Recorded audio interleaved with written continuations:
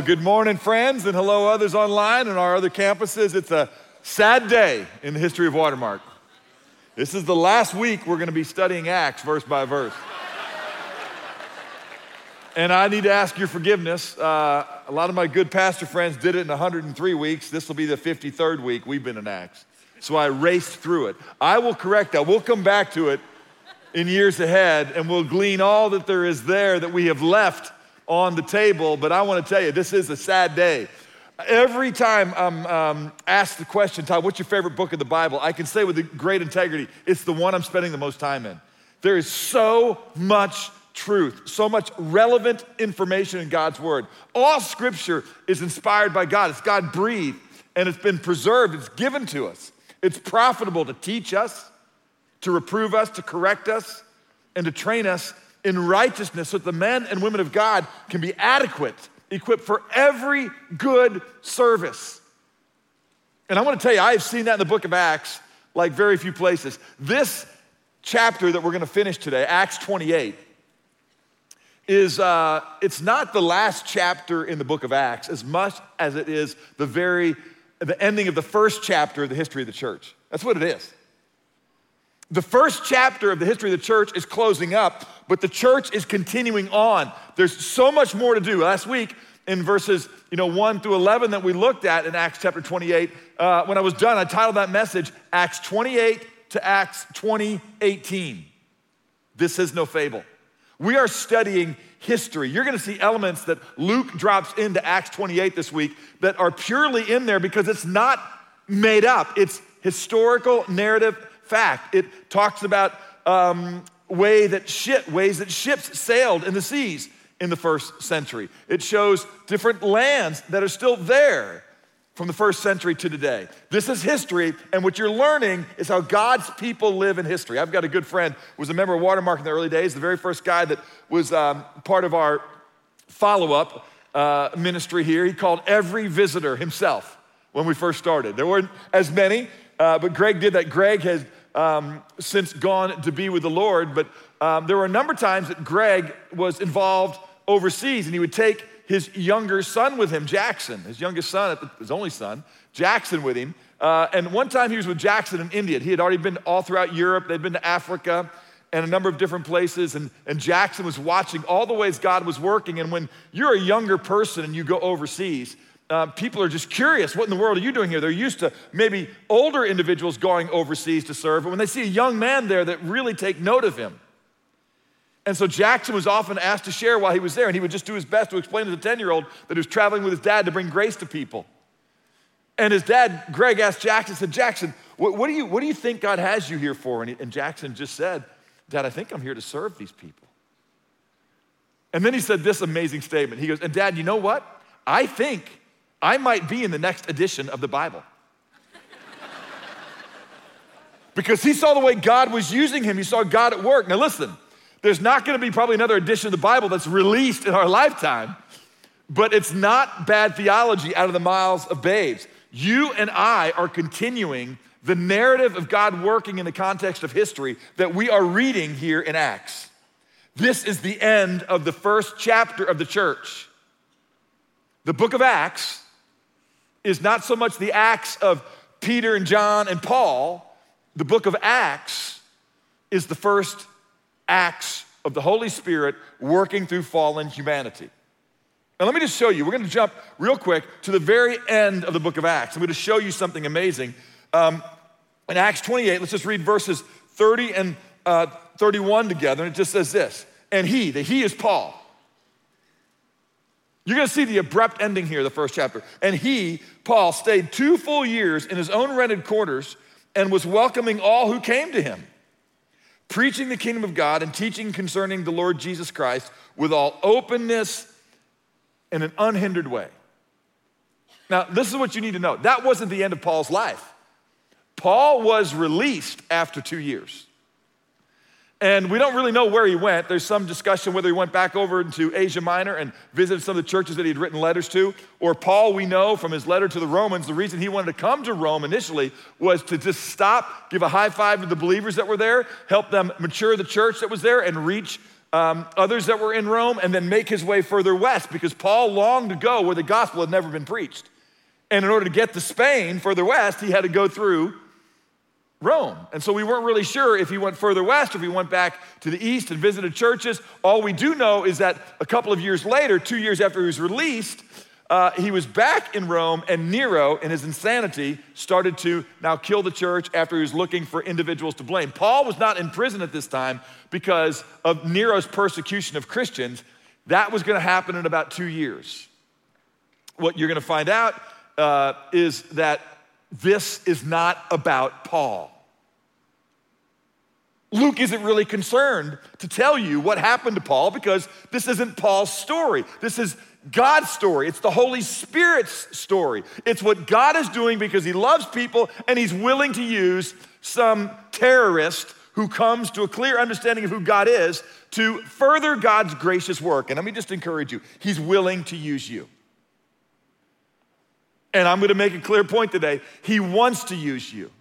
And if you know who Jesus is, if you have a right relationship with God, then you are going to be used in the same way we have seen people already used in the first chapter of the church. This is Acts chapter 2018, or circa 2018. And you need to be in the next edition of the Bible. Every single time, in fact, every single time that you yield to the Spirit of God, you are fulfilling prophecy, and you are an answer to prayer. Now, you want to talk about a great life purpose statement? Go, what do you want to do with your life? Well, I want to be a fulfillment of prophecy, man. And I want to be an answer not just to any prayer, but to the prayer of God when he was on earth. The prayer of Jesus is that we would love each other the way that he loves the Father, that we would be one the way he and the Father are one, that we would declare the excellencies of God and the provision of God through Jesus Christ to reconcile sinful humanity to himself, that the works that Jesus did, even greater works than that would we do collectively as we yield to the Spirit. Jesus prayed that. Every single time you yield to the power of God, you are a fulfillment of prophecy. In Matthew chapter 16, verse 18, Jesus said, hey, listen, I'm gonna tell you something. The greatest powers on earth are gonna have no ability against you. The gates of hell will not stand against you. In Acts chapter 1, verse 8, the scripture says this: you will receive power. The word there is dunamos. It's spelled D-Y-M-A-S-I-S. What English word sounds like dunamos or is spelled like that, right? Dynamite. We take the word dynamite from the Greek word for power. It is as Paul would later write in 2 Corinthians chapter 10, verse 4, for the weapons of our warfare are not of the flesh, but are divinely powerful for the destruction of fortresses. God has given his church the ability and the power to do the things that we're reading about in the book of Acts. To be people that flip the world, a world that is bent on self and bent on destruction and rebellion against God. When the grace of God shows up through the preaching of the grace of God, through his people that have been reunited with God and forgiven by God, who become agents of grace for God, then something amazing happens. Let me just make it very clear. The book of Acts doesn't care about telling you that Paul, some 2 to 3 years later, is executed and beheaded by Nero, because this isn't about Paul. This is the acts of the Holy Spirit in his people.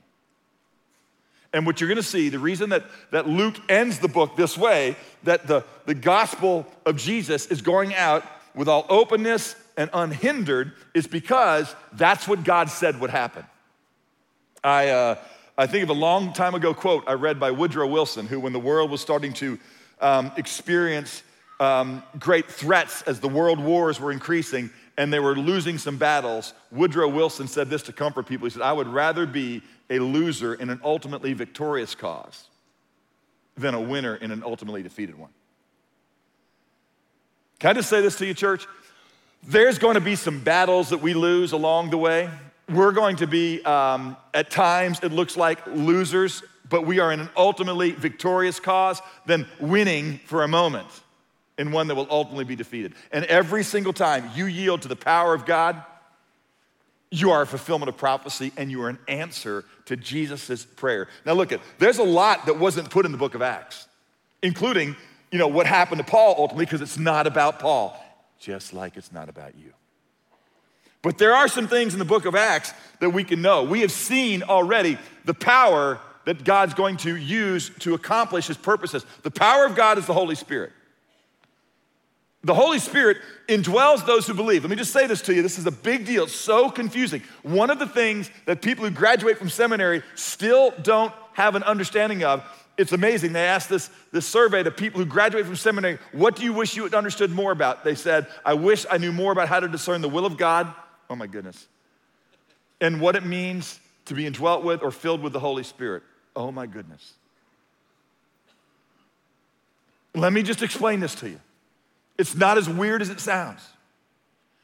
God is sovereign and in control over all things. In his permissive will, he allows people to quench his spirit, to grieve his spirit, to not walk in the holiness of God's sovereign, direct, causal direction and influence. His providential will, he allows permissively people to rebel against that, to walk by a different spirit, a spirit of deception, a spirit of man, a spirit of the age. But what he's not going to do is to let you reap blessing and peace and joy and everything that men ultimately long for when you pursue those things in a way that's contrary to where they must exist. Let me say it again. I say this so many times. The reason God doesn't bless you when you don't walk with him, ultimately bless you. I'm not saying that sin doesn't have a season of sweetness. It does. But it's like poison wrapped in candy. It's just a matter of time before you suck through that thin layer of pleasure and it all of a sudden starts to erode and rot in your life. And God doesn't do that because he's mean. He can't give you what doesn't exist. And life doesn't exist apart from him. And that is why you're going to find God again and again in the scripture using his people to say this, thus says the Lord. Return to the ancient paths where the good way is and walk in them so you can find rest for your souls. But as it says in Jeremiah 6:16, the world said, we will not walk in them. We're gonna walk in our own way. I trust my own spirit. I trust my own understanding more than I trust yours, God. And so here's the deal. This is the power of God. It's his spirit. When you walk with God and when you decide to participate with God in doing what God wants, you can be sure that it will be accomplished. There are gonna be times that God will allow trouble and trials and what appears to be a thwarting, but even in that, God is gonna show his immense love and gracious and patience because he's not gonna force anything on anybody. But the way that we ultimately accomplish what God wants is we align ourselves with God's way. Being filled with the Spirit means that you are controlled by the Spirit of God. What kind of person would want to be controlled by the Spirit of God? Answer, people that know that God is good. People that are wanting to walk in the ancient paths of God. One of the verses I'm quoting again and again to people, especially younger folks, is 1 John chapter 5:3. This is the love of God, that we keep his commandments, and his commandments are not burdensome. I was reminded this week when God created man, the very first words out of God's mouth. Now catch this. It says God blessed them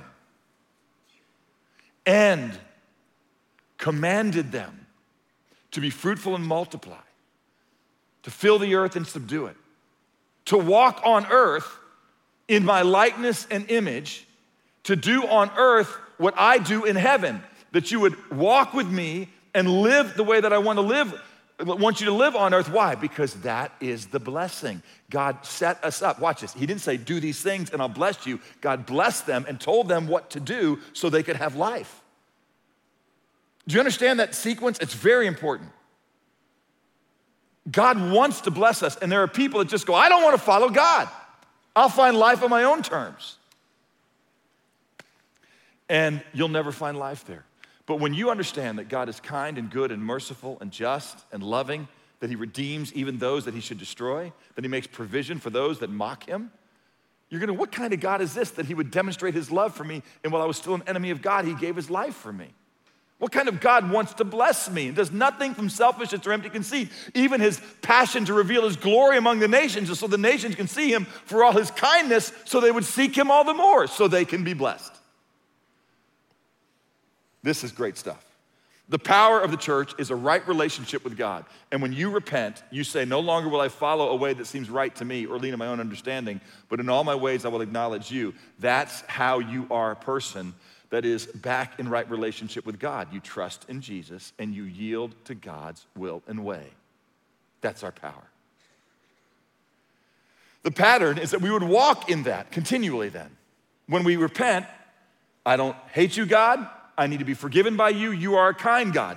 We now have the power of relationship and intimacy with God, and now we walk with him. That's the pattern of the work of the church. We see that in the book of Acts. The proclamation of the church is seen in the book of Acts, that Jesus Christ was crucified, dead, and buried, raised on the third day, in order that God might be just and the justifier of those who saved him. We've learned from the book of Acts what the power of the church is, what the pattern of the church is, what the proclamation of the church is. We learn from the book of Acts the perils that we will face. There's going to be sin and compromise within, and there's going to be persecution and trials without. So don't be surprised, because you're not home yet. We learn the priority of the church in the book of Acts. The priority of the church is to declare his excellencies and call those who are in darkness to his marvelous light, and then to teach the word and to bring believers to maturity, that they might walk with us and continue the pattern and the proclamation in the midst of the perils by the power of a right understanding of God for the glory of God. That's all here. That's what we've learned. Do you see why this book needs to be studied? You ought to. And let me just insert this right here, because sometimes things happen and you wonder, man, does anybody really know I did something? Because, Paul's been pretty much the star of this book from really, you could make a case from Acts 11 through 28. It's been a lot about Paul and his companions, because we're seeing that God is fulfilling what he said he would fulfill, the last thing that Jesus said on earth. But you will receive power when the Holy Spirit comes upon you, and you will be my witnesses, first in Jerusalem, then we'll go to Judea, then we'll go to Samaria, and then we'll go to the uttermost parts of the earth. And so it's about what God said he would do, not about Paul. He happens just to be the agent. It's not about us. We just happen to be the agent he's working through in Dallas and many other places. Sometimes you do a lot of things and you wonder if anybody ever notices. You ever heard of Nicholas Winton? Now, Nicholas Winton's an interesting guy, because most of you guys go, I have no idea who Nicholas Winton is. I didn't either until about 2 weeks ago. 2 weeks ago or so, we came across what is called Holocaust Remembrance Day. Here's a picture of Nicholas. You won't recognize him at all.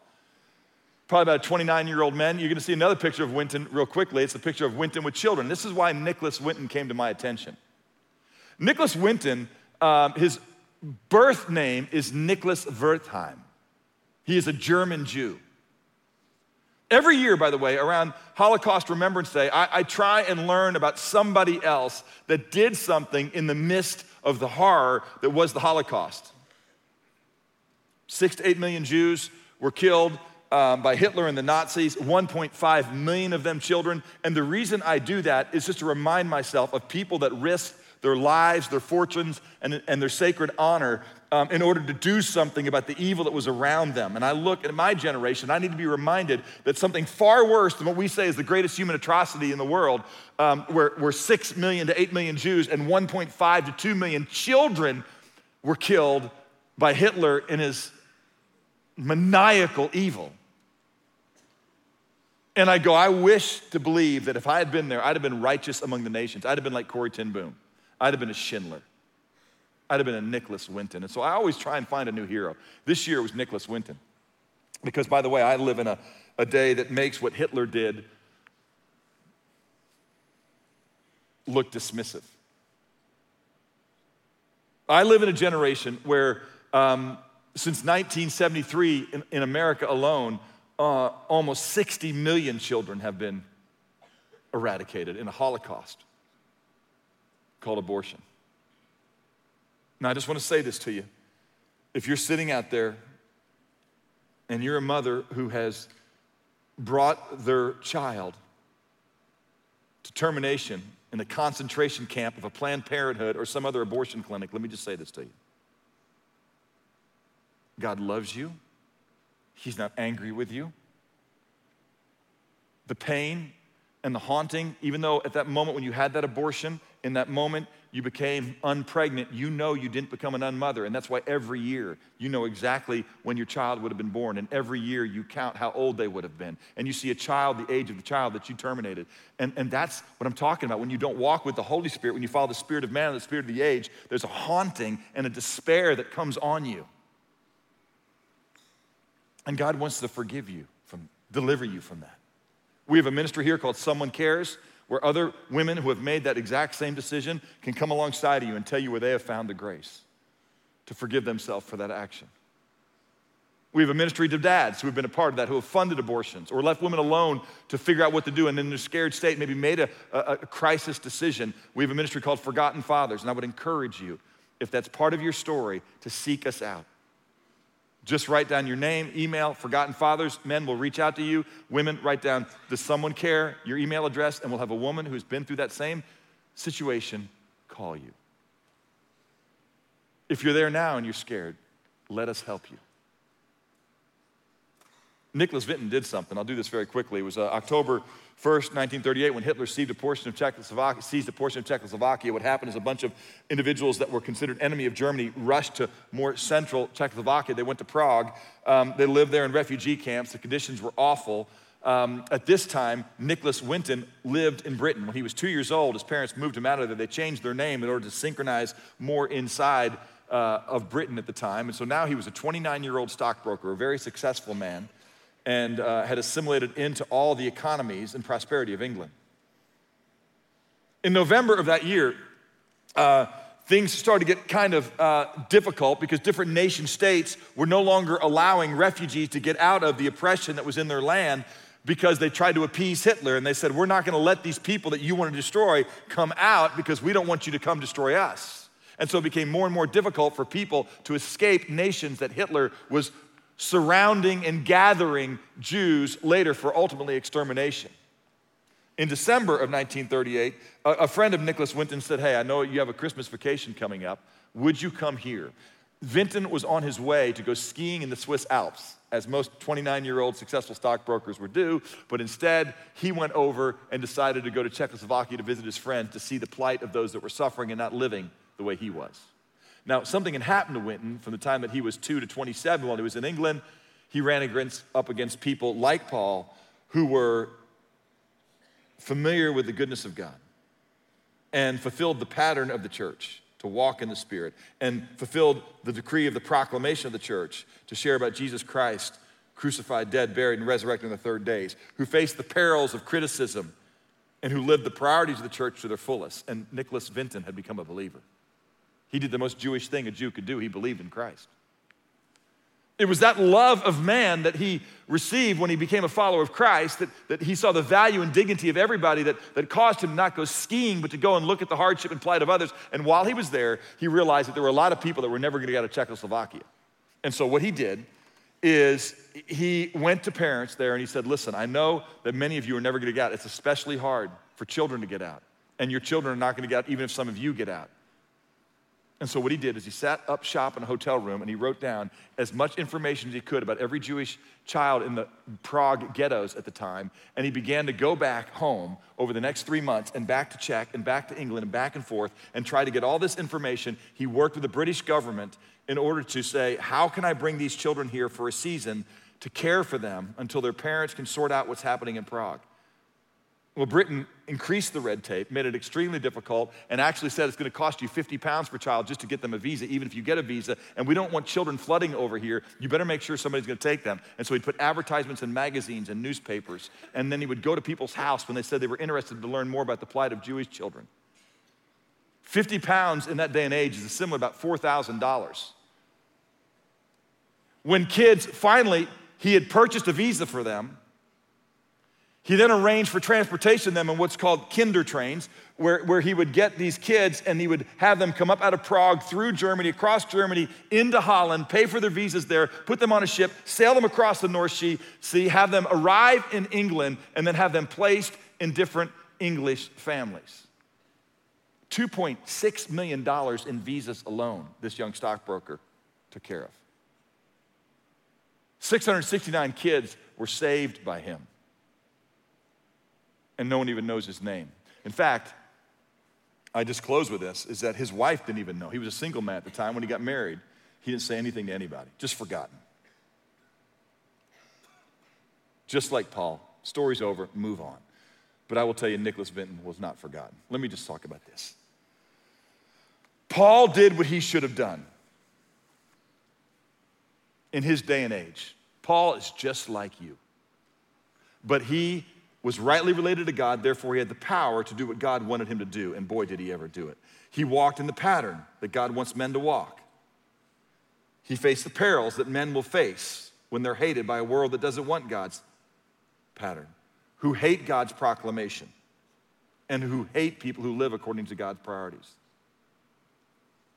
Paul did that.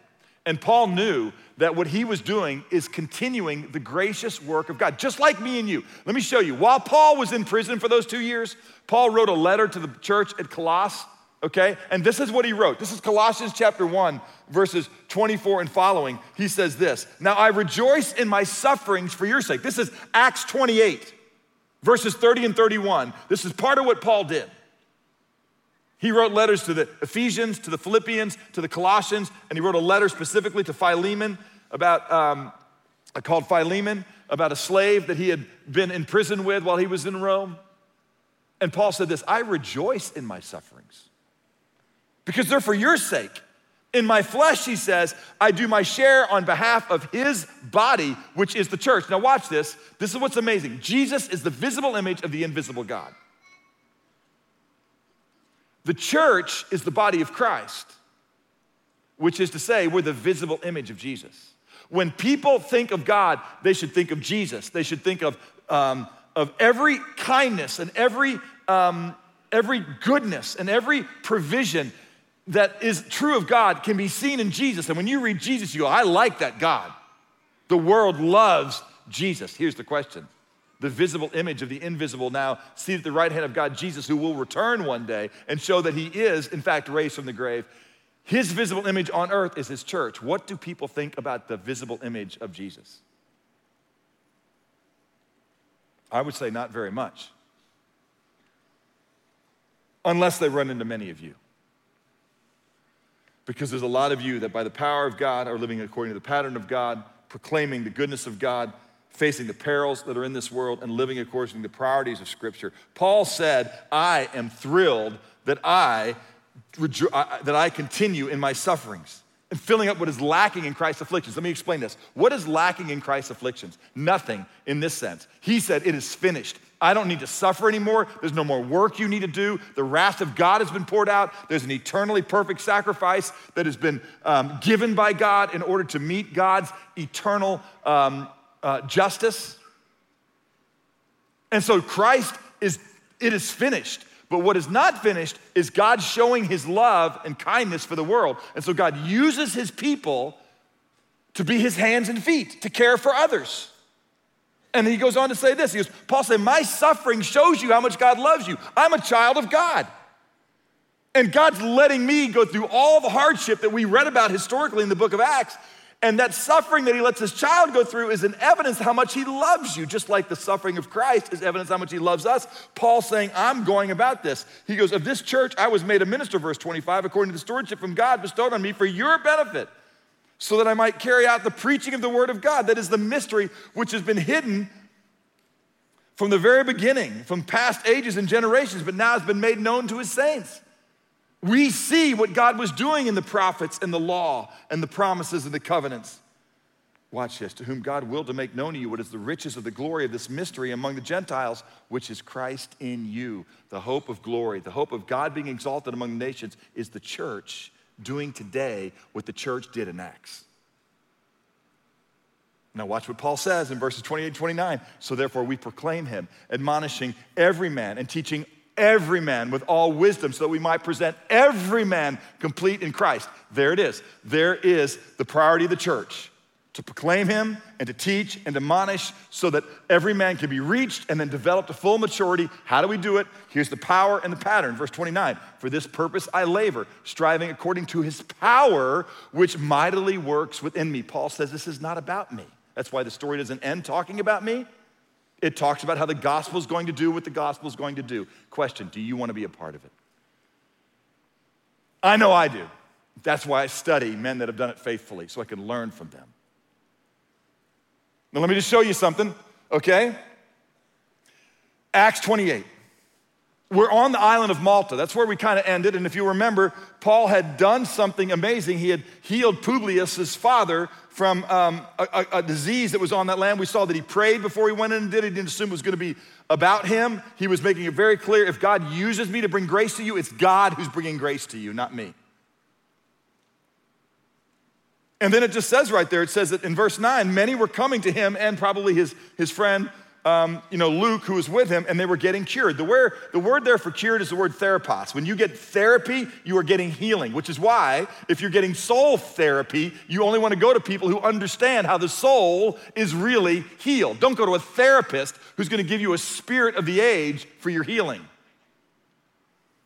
Go to somebody who's going to direct you to the healer of the soul.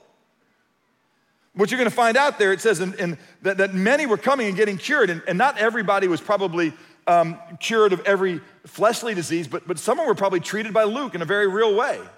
Now, this is what's so great about Paul. Paul himself, we knew, couldn't heal himself from some affliction that he wanted to be healed from. But it wasn't about Paul. I was reading just historical records about this day and age, and one guy who frankly is not a supernaturalist, he doesn't believe that the miracles often happen, was making some observations, and I thought he made a really good one. He just said, listen, we great men, though, ought to live to provide for others all the comfort they never themselves ultimately experience. And a guy named William Barclay, the man I was talking about, he wrote this. He said, it is one of the wonders of grace that such men as Paul did not grow bitter, but were content to be channels of blessing which they themselves never enjoyed. He made the observation because Beethoven was like that. Beethoven, he said, brought almost immortal music into the world, but he never benefited from it. You know why? Beethoven was deaf. Do you guys know that? Beethoven never heard the music that he composed. But it wasn't about Beethoven. It was about Beethoven using his gifts to create a sense of glory and majesty and wonder and enjoyment for others. That's us. And what Barclay was observing is that's what Paul did. He didn't have the chance to heal himself. God said, no, my grace is sufficient for you, but you still use your sufferings to relate to other people and comfort them with the comfort with which I've comforted them, and you bring therapy to their souls. And sometimes I'm gonna let you bring healing to them. Whew. And when you see people who do that don't make it about them, verse 10, they're honored in many respects. And so off they sail. Verse 11, watch this. At the end of 3 months, now I just got to stop when I see that and just go, wait a minute. 3 months. What did Paul do the last 3 months? Well, he saved 275 other people on the ship that he was on. He converted a pagan island of Malta and brought to them the gospel of Christ. And he made the name of Jesus more famous. I was talking to some guys this week and they were talking about different things they were watching. And I go, when do you guys get the time to watch this? They go, well, every now and then we binge watch. And I go, okay, let's just say that I'm sick and I'm laid up and I can't do all the stuff I'm doing right now. What should I binge watch? They go, Wagner, have you ever seen Making of a Murderer? You should binge watch that. Have you ever seen Stranger Things? I go, no. They go, you got to binge watch Stranger Things. And I started to think about what I do with my last 3 months. What did you do your last 3 months? Did you binge watch Stranger Things? Catch up on the seasons of Office that you lost? Did you make another $50,000? Did you get top 10 in 10 games of Fortnite? What'd you do the last 3 months? Look what Paul did the last 3 months, because it wasn't about Paul and another 50 grand and the distraction of Fortnite or Stranger Things. No, I'm not saying it's not appropriate to have some seasons of leisure and enjoyment. It's certainly not wrong to use your gifts to make to provide resources for yourself that you can be generous with others. But if that's all you're about, and there's no transformation of the Malta that you're in, something's not as it should be. But watch this. I'll put a map up here behind me so you can see what's going on here. At the end of 3 months, we set sail on an Alexandrian ship which had wintered on the island and which had the twin brothers, Castor and Pollux. It's not in the scripture. We just know that's what was on the front of the ship. Why? Because they were the gods of navigation. And so many ships had them on the front. There's the historical record again for its figureheads. And so Luke's just dropping in, and he's a historian. He said, after we put in at Syracuse, we stayed there for 3 days. From there, we sailed around and arrived at Rhegium, which is at the tip of the boot of Italy. This is a historical place. You see up there on the far left, if you see the boot, that's Italy right there on the toe. That's where Rhegium is. It's a great port city. They went up from there to Puteoli. And from Puteoli, you're gonna find out that they made their way then. In verse 14, it says, there we found some brethren and were invited to stay with them for 7 days, and thus we came to Rome. And the brethren, verse 15, when they heard about us, came from there as far as the market of Appius and 3 inns to meet us. Now listen, just so you know, the market of Appius, which you guys ever heard the phrase, all roads lead to Rome? Everywhere around the world, anytime you landed on a port or anytime you landed in a certain town, or even if you were in the middle of Medo-Persia, you could find a Silk Road that would lead to another road that would lead eventually to the Appian Way, which led ultimately to Rome, because that's where it went down. And Paul longed to get to Rome. Now let me just remind you, Paul wasn't going to Rome to bring the gospel there. It had already been there. Do you know that he already wrote the letter to the Romans? Somewhere along his 3rd missionary journey, Paul takes the time and he writes a letter to the Romans. And in that letter, how about this? If you got a letter from somebody that was the book of Romans, that explained the sovereignty of God, the unity of Jew and Gentile, the provision for God for sinful man, the hope of the world, how to live in response to the kindness of God, who God is, and the basic dogma of the church, if that was the letter your buddy popped you, wouldn't you want to meet that guy? Word got out that Paul was coming.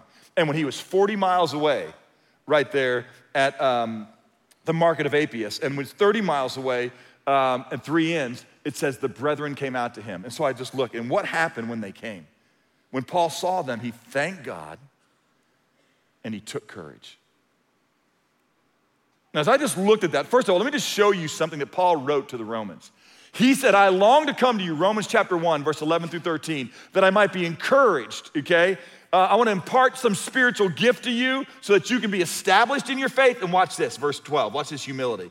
That is, that I might be encouraged together with you while among you, each of us by the other's faith, both yours and mine. I don't want you to be unaware, he writes in Romans 1:13, brethren, that I've often planned to come to you and I've not been prevented or able to come there so far, but I want to obtain some fruit among you. I want more people to believe, but I want you to grow because I want to preach the gospel.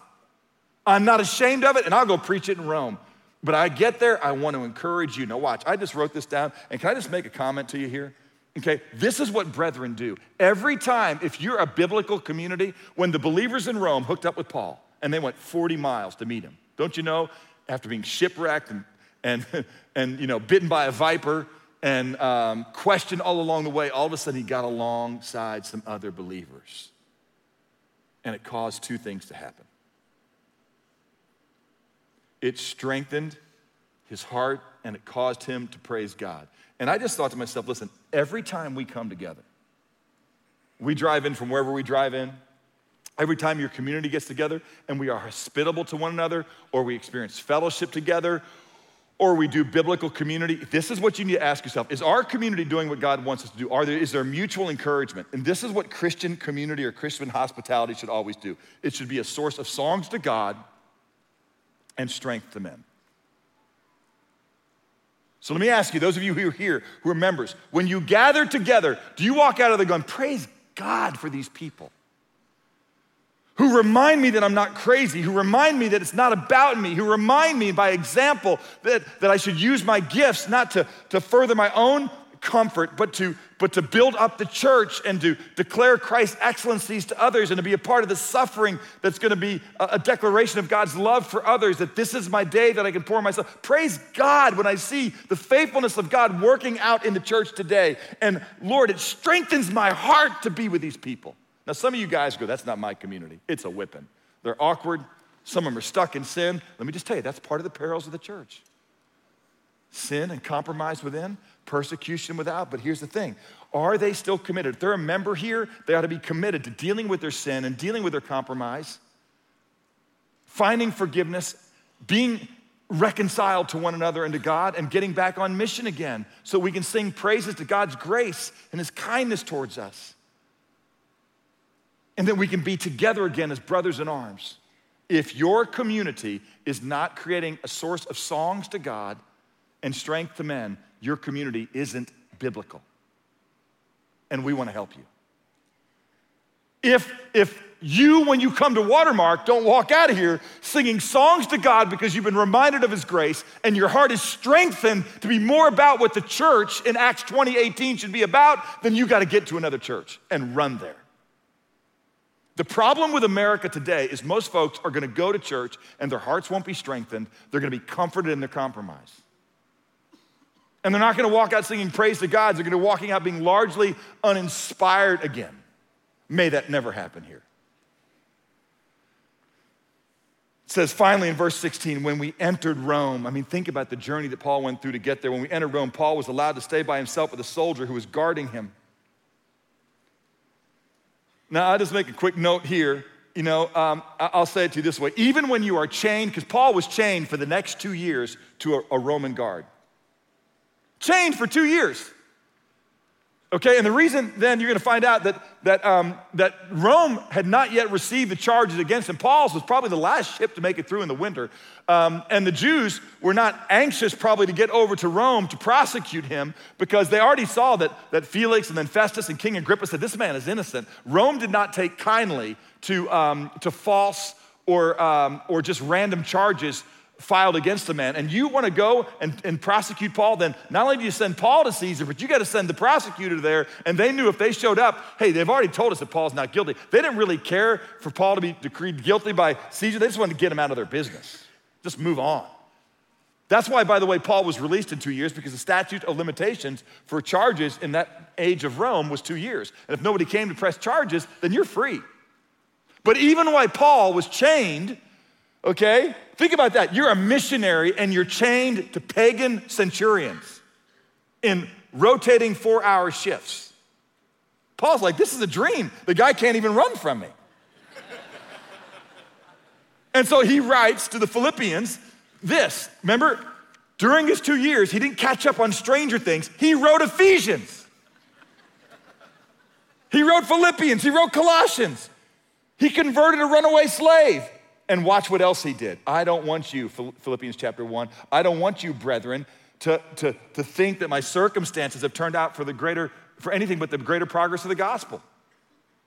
And he says this, he says that in my imprisonment, the cause of Christ has become well known throughout the whole Praetorian Guard, and frankly to everybody else, and that most of the brethren trust more in the Lord because of my imprisonment. They've become far more courage to speak the word of God without fear. Don't fret, man. God's got me locked up to guys on 4-hour rotating shifts, and I gotta tell you, there's a bunch of Roman centurions, part of the Praetorian Guard, that are now your brothers.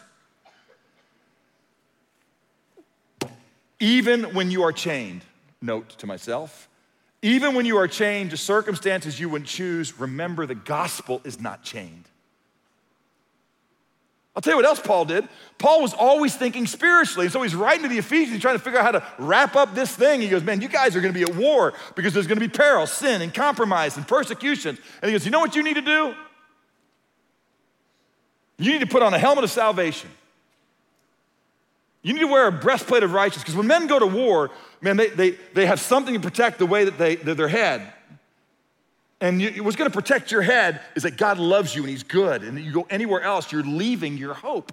You wanna live righteously. That's what makes you bold. You wanna stand firm and shod your feet in the gospel. That's what makes you not back down. You wanna have a belt of truth on. You wanna lift up the shield of faith. You want the sword of the Spirit. See where Paul got that? He's just a spiritually minded guy. And so he's just using what's right there with him in order to encourage other people. And so he says, listen, he's writing these letters, but it says he's there for 3 days, and he calls together those who were the leading men of the Jews. And when they came together, he began saying to them, brethren, I've done nothing against our people or the customs of our fathers. Paul's gonna call the Jews together. Look at the amazing love of Paul. The Jews have done nothing but try to kill him. The Jews are the reason that he got sent to Rome. And he was chained. And yet he went to them because he loves them. In Romans, when he wrote the Romans, he said this in Romans chapter 9, I'm telling the truth, I'm not lying, my conscience testifies with me that I have great sorrow and unceasing grief. Why?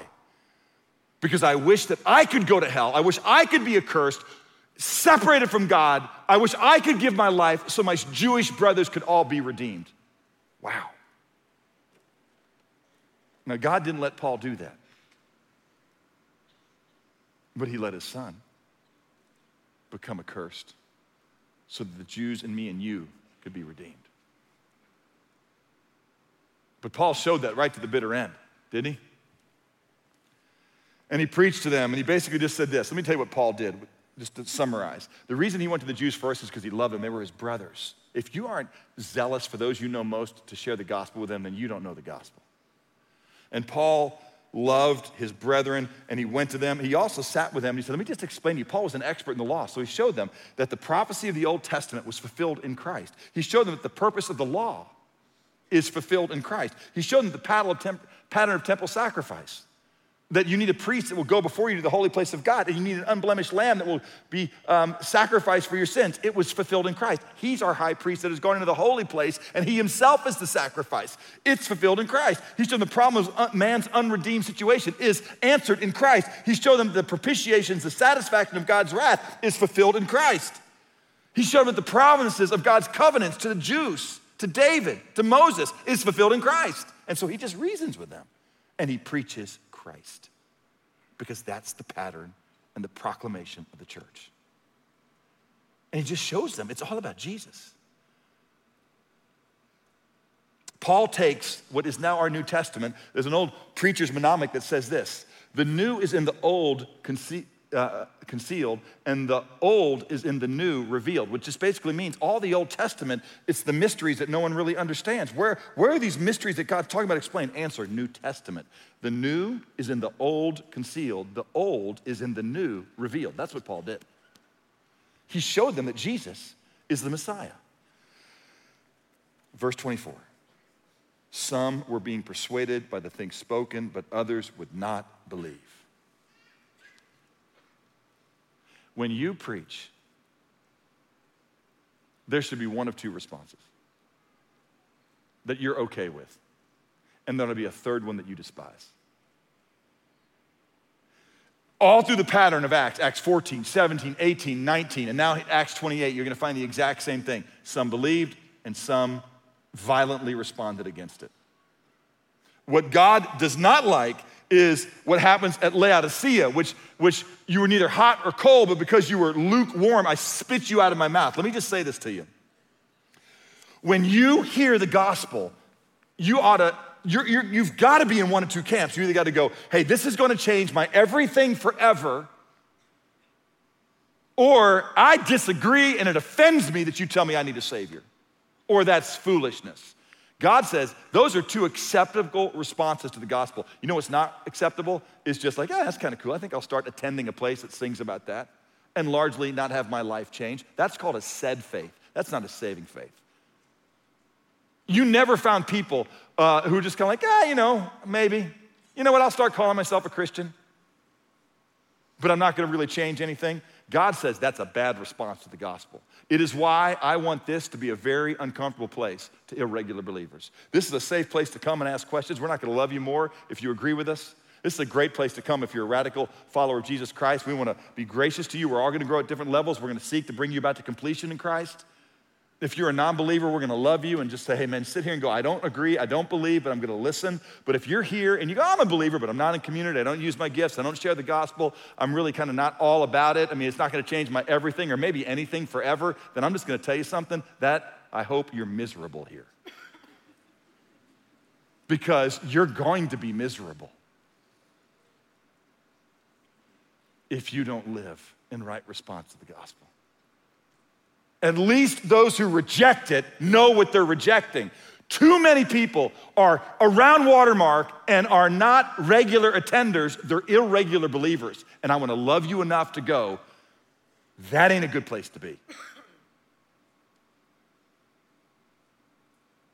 Where you must be is on mission. Where you must be is fully responding to the grace of God and asking for others to strengthen your heart and teach you to make your life about songs for God. This is a big deal. This is our moment in history. We got here because of history. We are God's, his story working out today. Let me show you where you came from. Let me remind you why it matters. Watch this.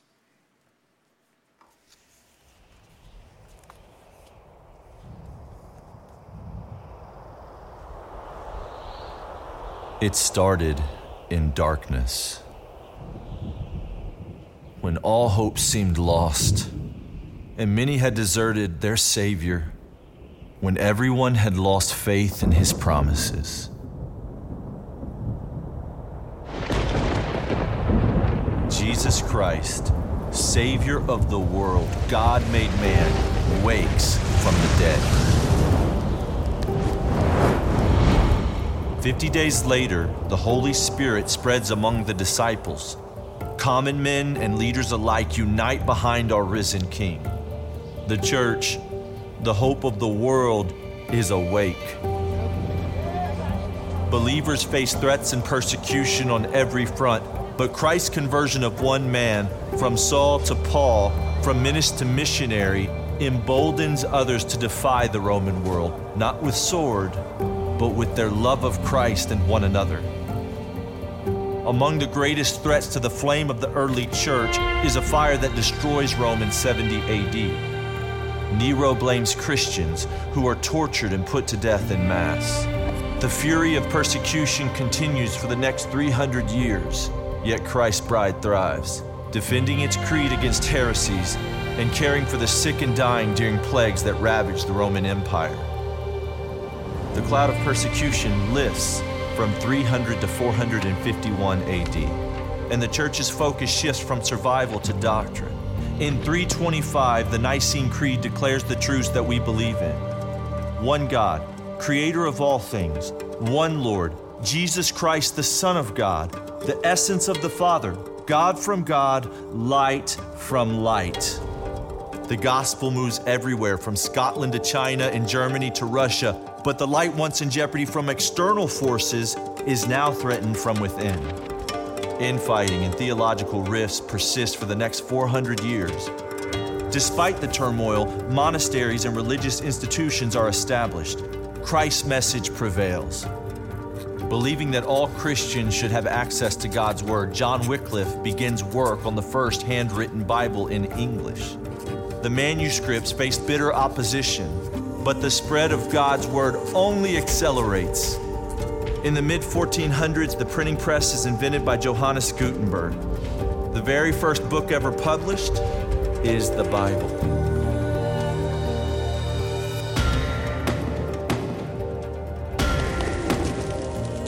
A century later, Martin Luther nails 95 theses of contention to the church door in Wittenberg, Germany.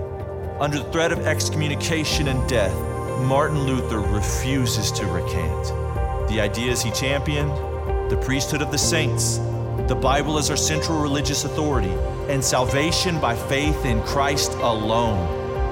This set the Protestant Reformation in motion. The gospel then moves through both Central and South America. In North America, the Puritans arrive and churches move throughout the 13 colonies. But as in Europe, corruption threatens the heart of the American church. In 1730, the words of George Whitefield and Jonathan Edwards confront a complacent church, ushering the Great Awakening in pulpits throughout America. Throughout the 17 and 1800s, the modern missions movement takes hold and the gospel spreads west into American territories. As the dawn of the 20th century breaks, D.L. Moody and others set the goal of the evangelization of the world in this generation. Wycliffe Bible translators labor to bring the Bible to every language group in the world. Later, a young evangelist, Billy Graham, proclaims the gospel to hundreds of thousands of people over an 8-week period. He goes on to share the hope of Christ with 215 million people worldwide. In the heart of the American South, Dr. Martin Luther King confronts segregation and discrimination against African Americans, inspiring God's people to spark change in our shameful history of racism. Today, we see these revivals, reforms, and resurgences of the faith in the larger context of history. Dots on a timeline leading to this very moment. But pause to consider the men behind these moments. Did Martin Luther know the reform that the 95 Thesis would ultimately bring? Did Moody, Gutenberg, Wycliffe see the generations who reaped the benefit of their toil? No. These men who responded faithfully to God's call, they never knew how God would use their legacy. They couldn't know that hundreds of years later, God would use their obedience to make history and to inspire a new generation of leaders. So I ask you, what are you making of this moment? What are you doing to shape the world around you for Christ? Isn't that why we got into the madness of ministry in the first place? Yet somewhere along the line, as the forces of darkness threatened the light, we became discouraged. As the controversies and clashes with culture. And today, it's why we have to step up and face the controversies and compromises of our day. We have to, like Paul in Acts 28:30, continue to proclaim the kingdom of God and the testimony of Jesus Christ resurrected from the grave. This is our moment when we must remind ourselves that we are the people of God. This is our moment when we must say, I have decided that I'm going to continue the scriptures and the work of God, that the purposes and the proclamation in the midst of the perils of the church will continue. It is our day to say, we have decided.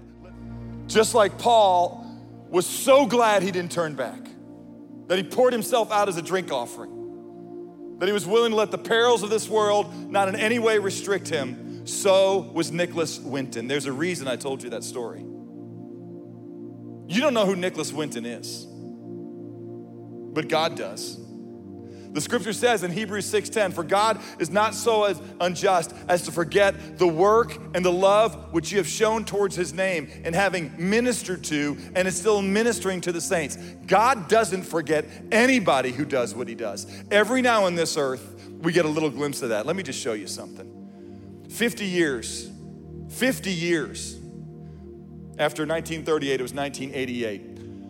Nicholas's wife, who had no idea what her husband did, was up in her attic digging around, and she found the book, the ledger of all these children that he had saved. She didn't know what it meant, but she went and took it to a friend who happened to be a journalist and a World War II historian, who started to look and go, this is a ledger of Jewish children that were saved from Czechoslovakia. And they went and they began to look, and they found 669 children. They tried to start to locate these children. They found 80 of them. And then a little bit later, under a ruse, they took the now 80-year-old Nicholas Winton, and they asked him to come on a television show called This Is Life. Watch this. But back here is the list of all the children. This is Vera Diamant, now Vera Gissing. We did find her name on his list. Vera Gissing is with us here tonight. Hello, Vera. And I should tell you that you are actually sitting next to Nicholas Winton. Hello. And it was just so wonderful, so terribly, terribly touching.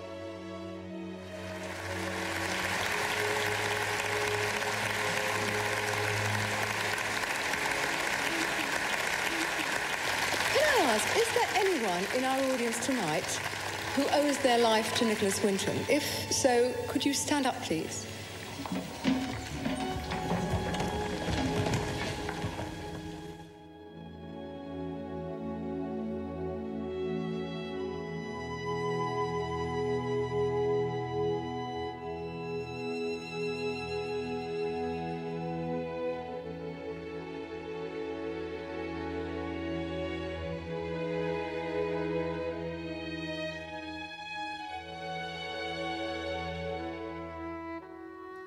They found about 80 of the kids and they brought him. He had no idea. Hadn't seen them. 669 kids that turned into 6,000 descendants, poet laureates, members of parliament, chief rabbis of synagogues in Israel, leaders amongst the generations. I really believe, church, let me just tell you something. I believe there's going to be a day when God, who is not so unkind as to forget your work and having ministered to and is still ministering to the saints, that you and I are going to be in heaven. He's going to say, Todd, hang on a second. Hey, friend, come here. I want to show you something. You remember when you did what you should do because you didn't just have some said faith, but you had a saving faith and you were about the business of God? Come here. Hey, if somebody's life was affected by the power of my Spirit working through, would you please stand up? Can you imagine anything else worth living for? That people weren't just spared from a temporary sword, but people were spared from eternal separation from God because you were on mission. That's where we are. Let's go, church. If you're here and you've never come to understand the love of God for you, I pray that we could be his means of grace today, that you would come with us and we could explain to you the kingdom of God and the wonders of our Lord Jesus. Would you trust in him as we have? We're going to love you whether you do or whether you don't, but you're going to love life a whole lot more when you see the God who wants to bless you and then shows you the ancient paths of blessing to walk in. You'll never regret it, church, if you're faithful. Have a great week of worship.